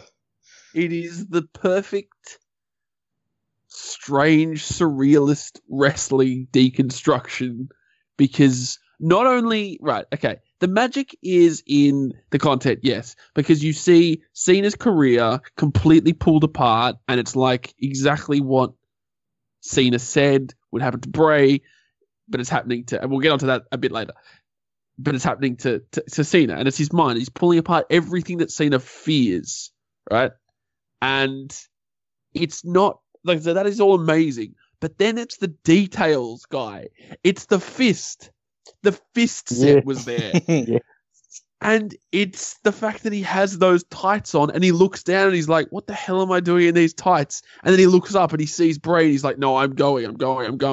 And it's the fact that he repeats ruthless aggression, which emulates the whole fact that that phrase was just hammered into the WWE psyche by Vince McMahon. And Cena was like trying to echo that. It's just saying ruthless aggression.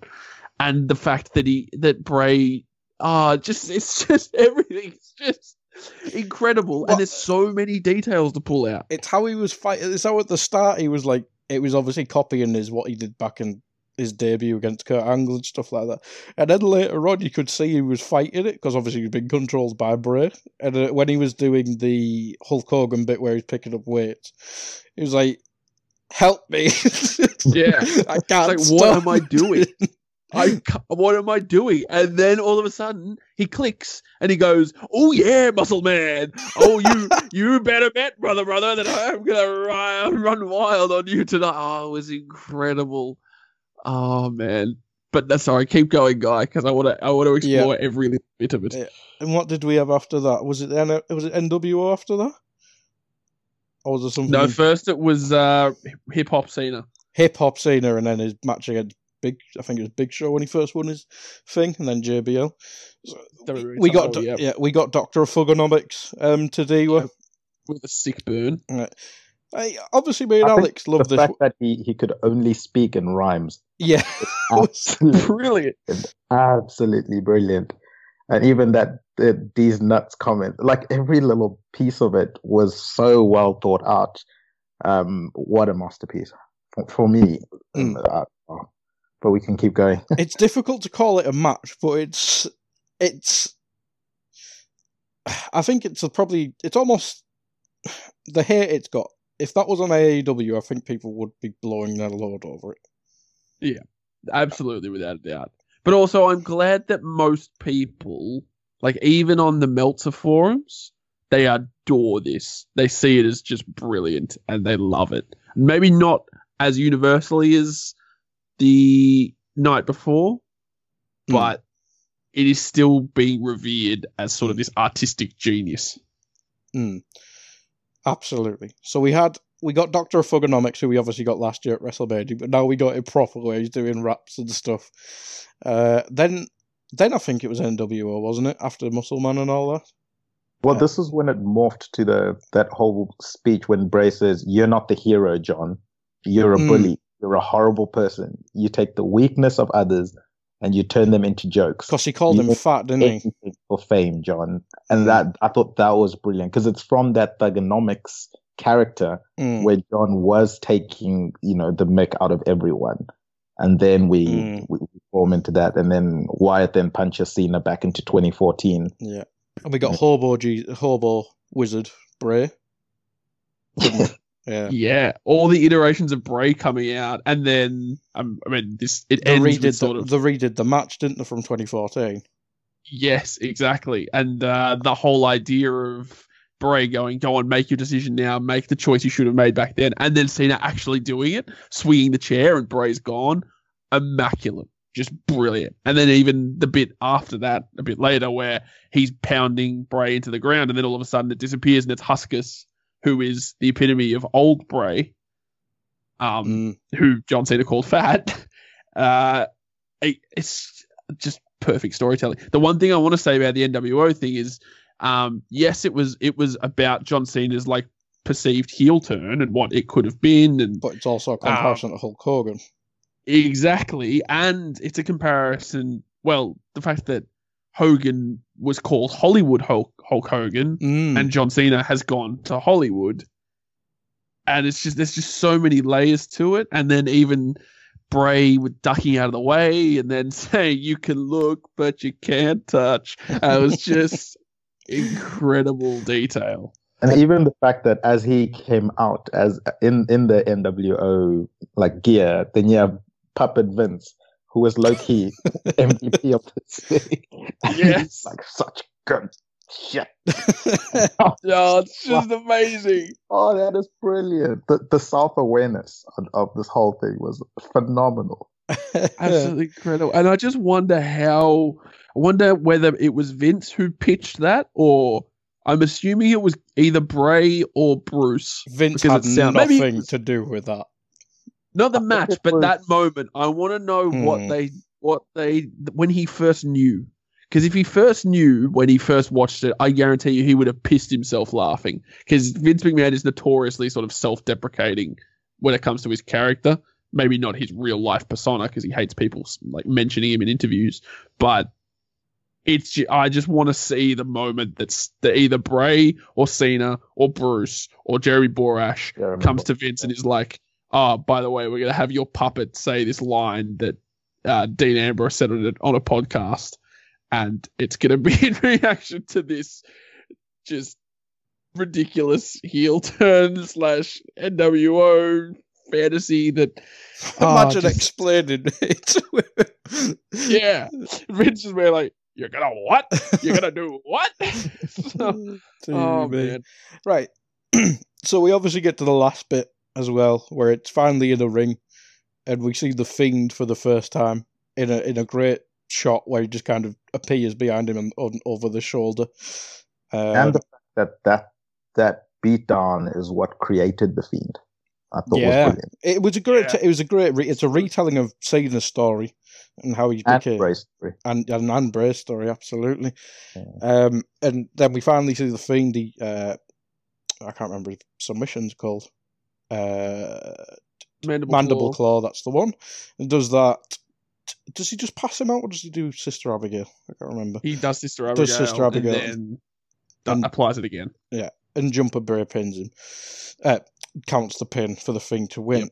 So, obviously, as a match, there's not much there, but as a piece of storytelling, I have to say it's perfection. What do we think after this? Because it's now, through that, it's shown how John Cena has been a bit of a prick. Is it time for a heel turn? Because that's one of the gimmicks for The Fiend, is that everyone's changed after they fought him, apart from Goldberg, but that's not canon because it never happened and never did. It never happened. Never happened. I think that ship sailed purely because he can't be full-time. And if you haven't seen a heel turn, it should be full-time. But now I'm just so curious to see what on earth Cena's going to be like when he next comes back. Because, I don't know. Kudos to him as well, because he clearly loved the shit out of doing that.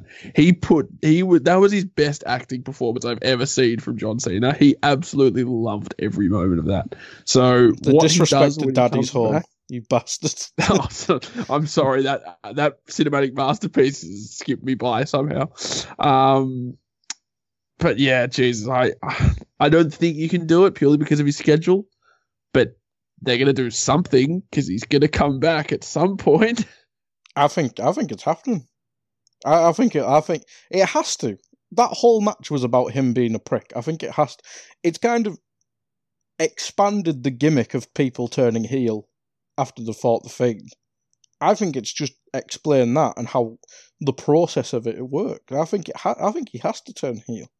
Maybe he won't turn into a fucking cult leader or turn into a prick like Finn or something like that, but I think it'll open up a new way of him to fight, I don't know, Daniel Bryan with a new gimmick, Roman Reigns with a new gimmick, or whatever. I think it's opened that up, because we kind of talked about on the preview, Roman Reigns v Cena makes all the sense in that.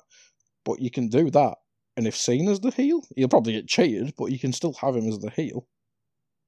I think that'll work, even if it is just for next year's WrestleMania or Rumble season. Yeah, I think you can. For me, I think the line at the end of it, just before he gets pinned, the whole line that they took from Cena's Go Home promo, where it said, it was Cena he was cutting the promo on Bray, and he was talking about Bray, saying this WrestleMania match is going to accomplish what should have happened 6 years ago, ending the existence of the most overhyped, overvalued, overprivileged WWE superstar in existence. Ooh. And then it turns out that it's actually Cena talking about himself through this Firefly Funhouse. I think that actually is going to turn Cena into more of the babyface, if that's even possible. He's going to get a fucking cave. He now realizes that he hasn't been a babyface. He actually has been a dick this whole time. And that's going to make him want to change his ways. That's a good point, actually. That's a good point.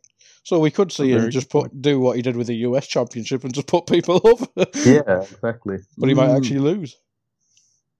That'd be interesting. And interesting that it all came about after Cena was going to say, I'm not needed at WrestleMania this year. I want to give young people their chance.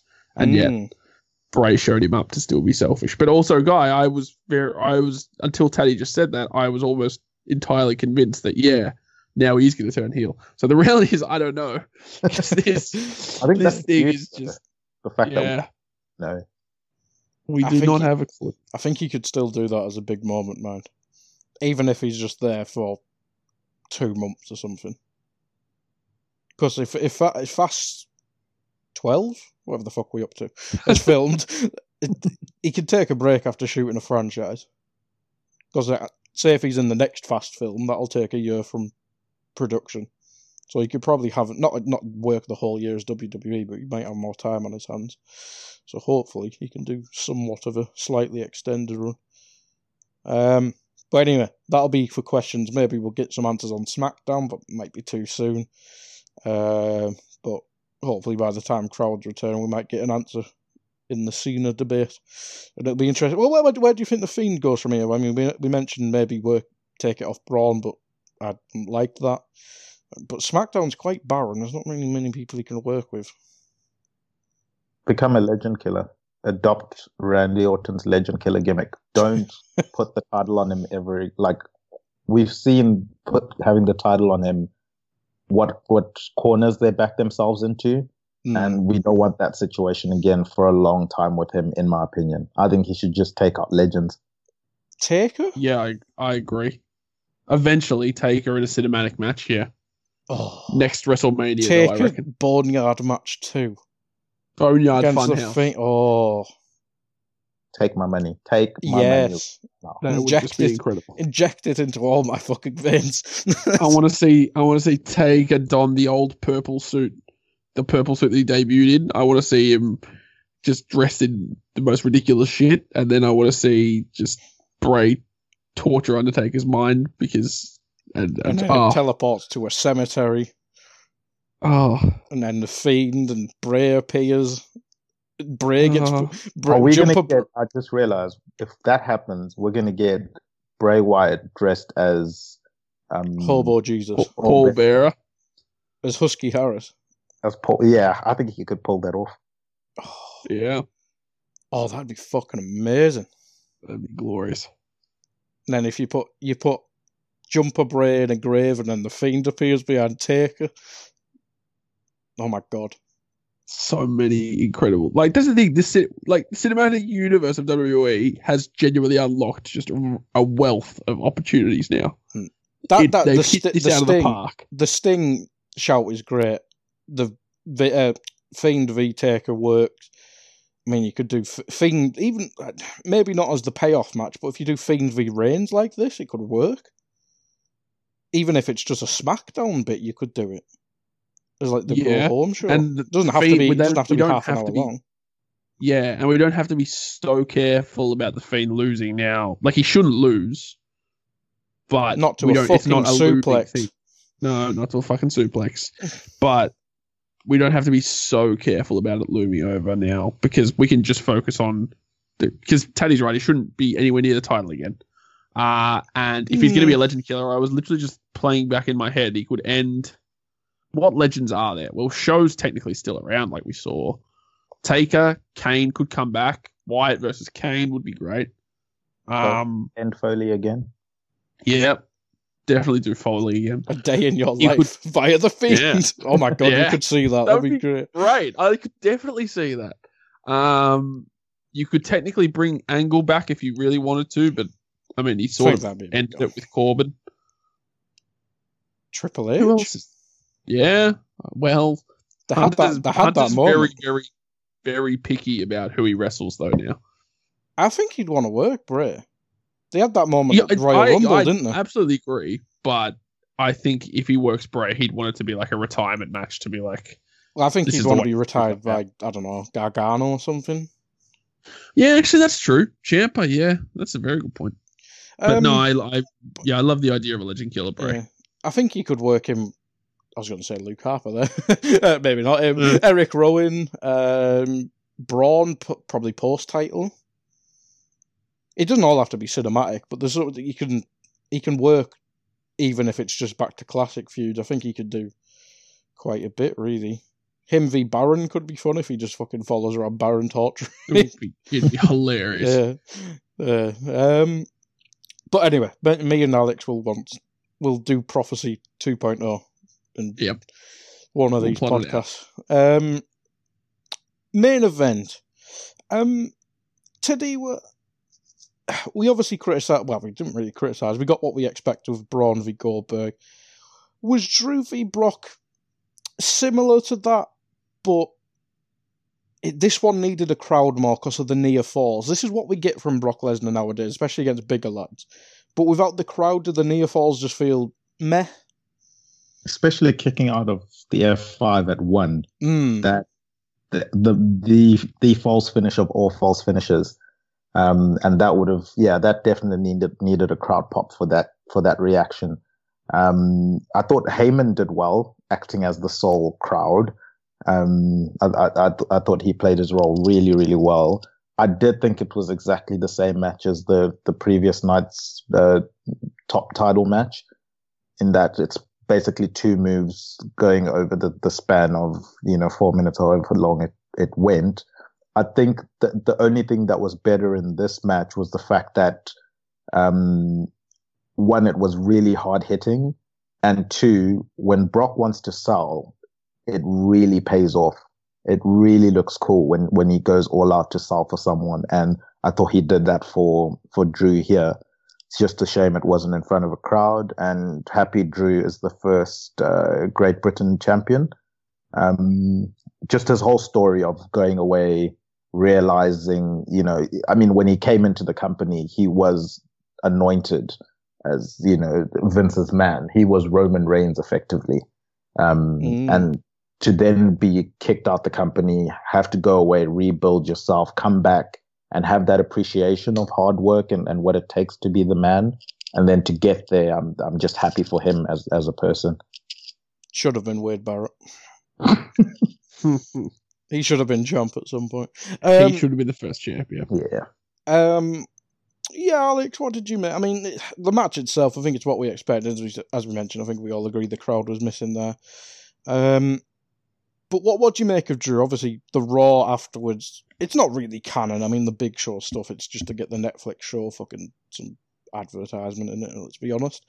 But what do you make of Drew as the champion? I think you've said you expect Seth will be one of his challengers, which makes all the sense, and stuff like that. But Drew, I mean, if you're building up a WWE superstar, as I said, Vince McMahon born, it's him.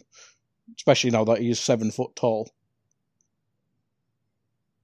Yeah. I think we sat here when the Rumble was coming up, and we said Drew's our sleeper, but purely because they've built him up to basically be the hottest thing in WWE right now, and this is the payoff. He is genuinely the hottest sort of usurper, I'll say, for lack of a better word, of Brock reign since. I mean, Seth was sort of hot, but that didn't go well because he was annoying little shit. So yeah, he's probably the one to make the Brock rub last the longest, I reckon, purely because he is, like you said, everything Vince wants. He's huge, he's boss, he's got the intensity, he can talk, and he's got the finisher. The match definitely needed a crowd, but credit to all three because Brock sold like not that I've never seen him before because he's brilliant at it, but he sold like $1 million. Drew was super intense, and the kick out at 1 was really silly, but at the same time, I'm always sort of like, it's a Brock match, so it's not really abiding by the laws of wrestling. It's abiding by the laws of Lesnar. And Heyman was crucial to making it. to give you a vibe that Goldberg doesn't sell in the same way Brock does, which is the first difference, but also Heyman was there to give it that sort of elevated. There's a lot of stuff Brock could do that Goldberg can't. Yes. Yes, that is correct. Like wrestle. Yes. And yeah, like emotion. Actually wrestle properly. And storytell. Deliver a look at the camera that doesn't make him look constipated. That everything like that. But I think it was actually, it wasn't like brilliant, but it did what it needed to do. And I think that's sort of what we needed to go home Mania. Sort of like, yep, cool, we're done. We got what we wanted.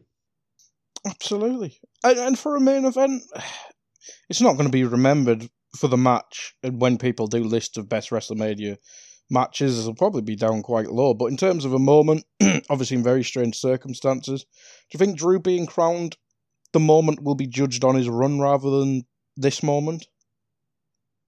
Yeah, 100%. 100%, especially because he didn't get the fireworks and all of that.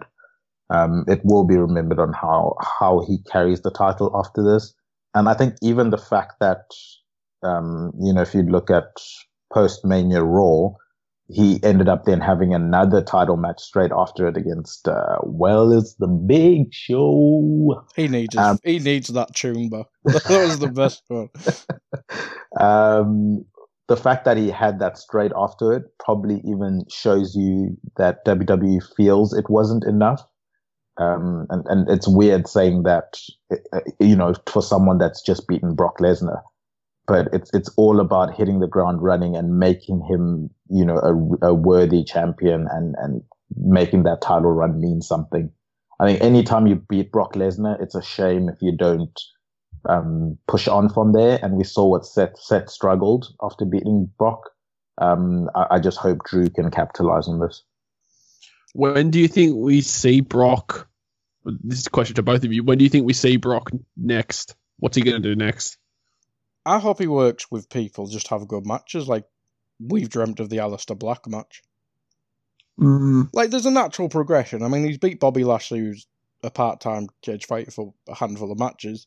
If he just goes around knocking out big lads, it's going to lead up to Brock at some point, you'd think. So if it builds up to Aleister Black, maybe he can work. Who could piss off Brock? I mean, could Brock hop shows now? He's not a champion. That's what I was thinking. I wonder. He pretty much he just went, I'm going to Raw. When he went to SmackDown, yeah. He was just like, all right, fuck off, I'm going to SmackDown. And then, fuck off, I'm going to Raw. Yeah. Like, all right, see ya. Taddy, what do you reckon we see Brock do next? Yeah, I hope he switches shows just to get some freshness. But I wouldn't be surprised if it's Lashley. Yeah, that makes sense. That it's one of the main reasons Lashley came back to WWE is to have to finish that feud with Brock. So I wouldn't be surprised if they build that up, and I don't know. Makes sense. Yeah, I could see it. We've got to finish the thing in the background, isn't there? We've got to finish the feud with Mexican guy. Forgotten his name. Oh my Christ word. on a bike. Ortiz? Is it Ortiz? No. Oh, yeah. This is going well. What's his name? Jesus. That's going well. MMA dude with the weird chest. Vasquez. Yes. What's his first name again? Cain Vasquez. Velasquez. Yes. Yep. Yes, that one. we remember him. Right. So I think he could do Bobby, then he could do him, and then at some point I'd like Aleister Black, but that's probably the least likely. But I think Bobby and Cain Velasquez are probably next. There's still a Black Dominic is Brock he has to win. Key in the wings, in my opinion. Say that again to do. Sorry? There's still a Dominic versus Brock feud. Oh my God, yes. Oh yes, absolutely. Oh, you know what? I'd love do some more Joe again. That'd be great. Oh, yeah. He needs to be fit though. True. Don't do fucking adverts where you have to go through a table. No, I do not want Well, also, I don't want him to be facing Brock if he's still suffering from concussion. Yes, you might want to keep a concussion or two in the bank if you're fighting Brock. But I'd love to do. I'd probably prefer Samoa Joe than Aleister Black, to be honest. That was it was so good, but it was so short, and without a title, I think he could do it so differently. The trouble with Black is Brock needs to win his next feud, and Black can't lose any feuds from here on out. I think Brock can beat Lashley. He can beat, maybe Kane needs to beat him, but that's the thing. If Kane's actually going to be in WWE, he has to beat Brock at some point. Yeah. Could be Gronk could be his next feud. Oh God, no! Please, Jesus Christ! We've went the whole pod without mentioning, apart from him being there. But fucking hell! But Guy, he's training in the Performance Center and he's signed to a WWE contract. Tyson this Fury. Is reality. I mean, Brock v Fury was one of the rumored fights. I know Fury's a champ now, so it might be more difficult.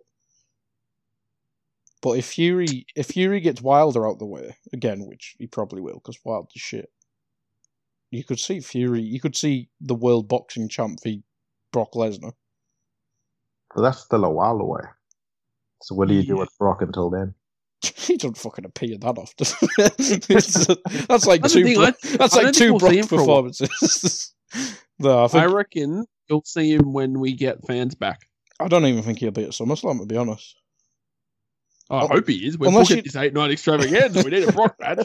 Unless you're doing Drew v. Brock again. He's main eventing night 7. He'll either be the first match or the last match of day 24. Yeah. But no, I think you have to maybe do Drew v. Brock again at SummerSlam when there's a crowd and shit like that. SummerSlam is not that far away, so there might not even be a crowd for then. But whatever the next big pay-per-view is, maybe you just pretty much do the WrestleMania card again with tweaks. Well, Money in the Bank won't happen, will it? No. 21st of May, not happening. You could maybe do just the Money in the Bank ladder match. I think they'll do it without a crowd. I think they'll do it. So you reckon they'll do it without a crowd? Yeah. The fact that they're planning on going and starting shooting live again as of this coming SmackDown shows they're not stopping. True. It's true. They're planning. True. But anyway, overall thoughts just before we hit 2 hours. Sorry again, listener. First thing we said, we won't go 2 hours, but here we are. Thumbs up, thumbs down, thumbs sideways. Loved it. Absolutely loved it. Same. Yeah, I loved it. Thumbs up for me. As you said earlier on in the pod, Alex, I mean, the ladder match onwards, I thought it was pretty much perfect. So yeah, big thumbs up from me. One of the better Manias. Just shame it didn't have the crowd. But if we had a crowd, we may have not got the cinematic universe. Who knows? But anyway, this has been the Pro Wrestling Index reviewing WrestleMania 36. 36. Are we calling it 35.5? 36 technically. And yeah, we enjoyed it. Hope you enjoyed it. Thank you two for joining me. Goodbye.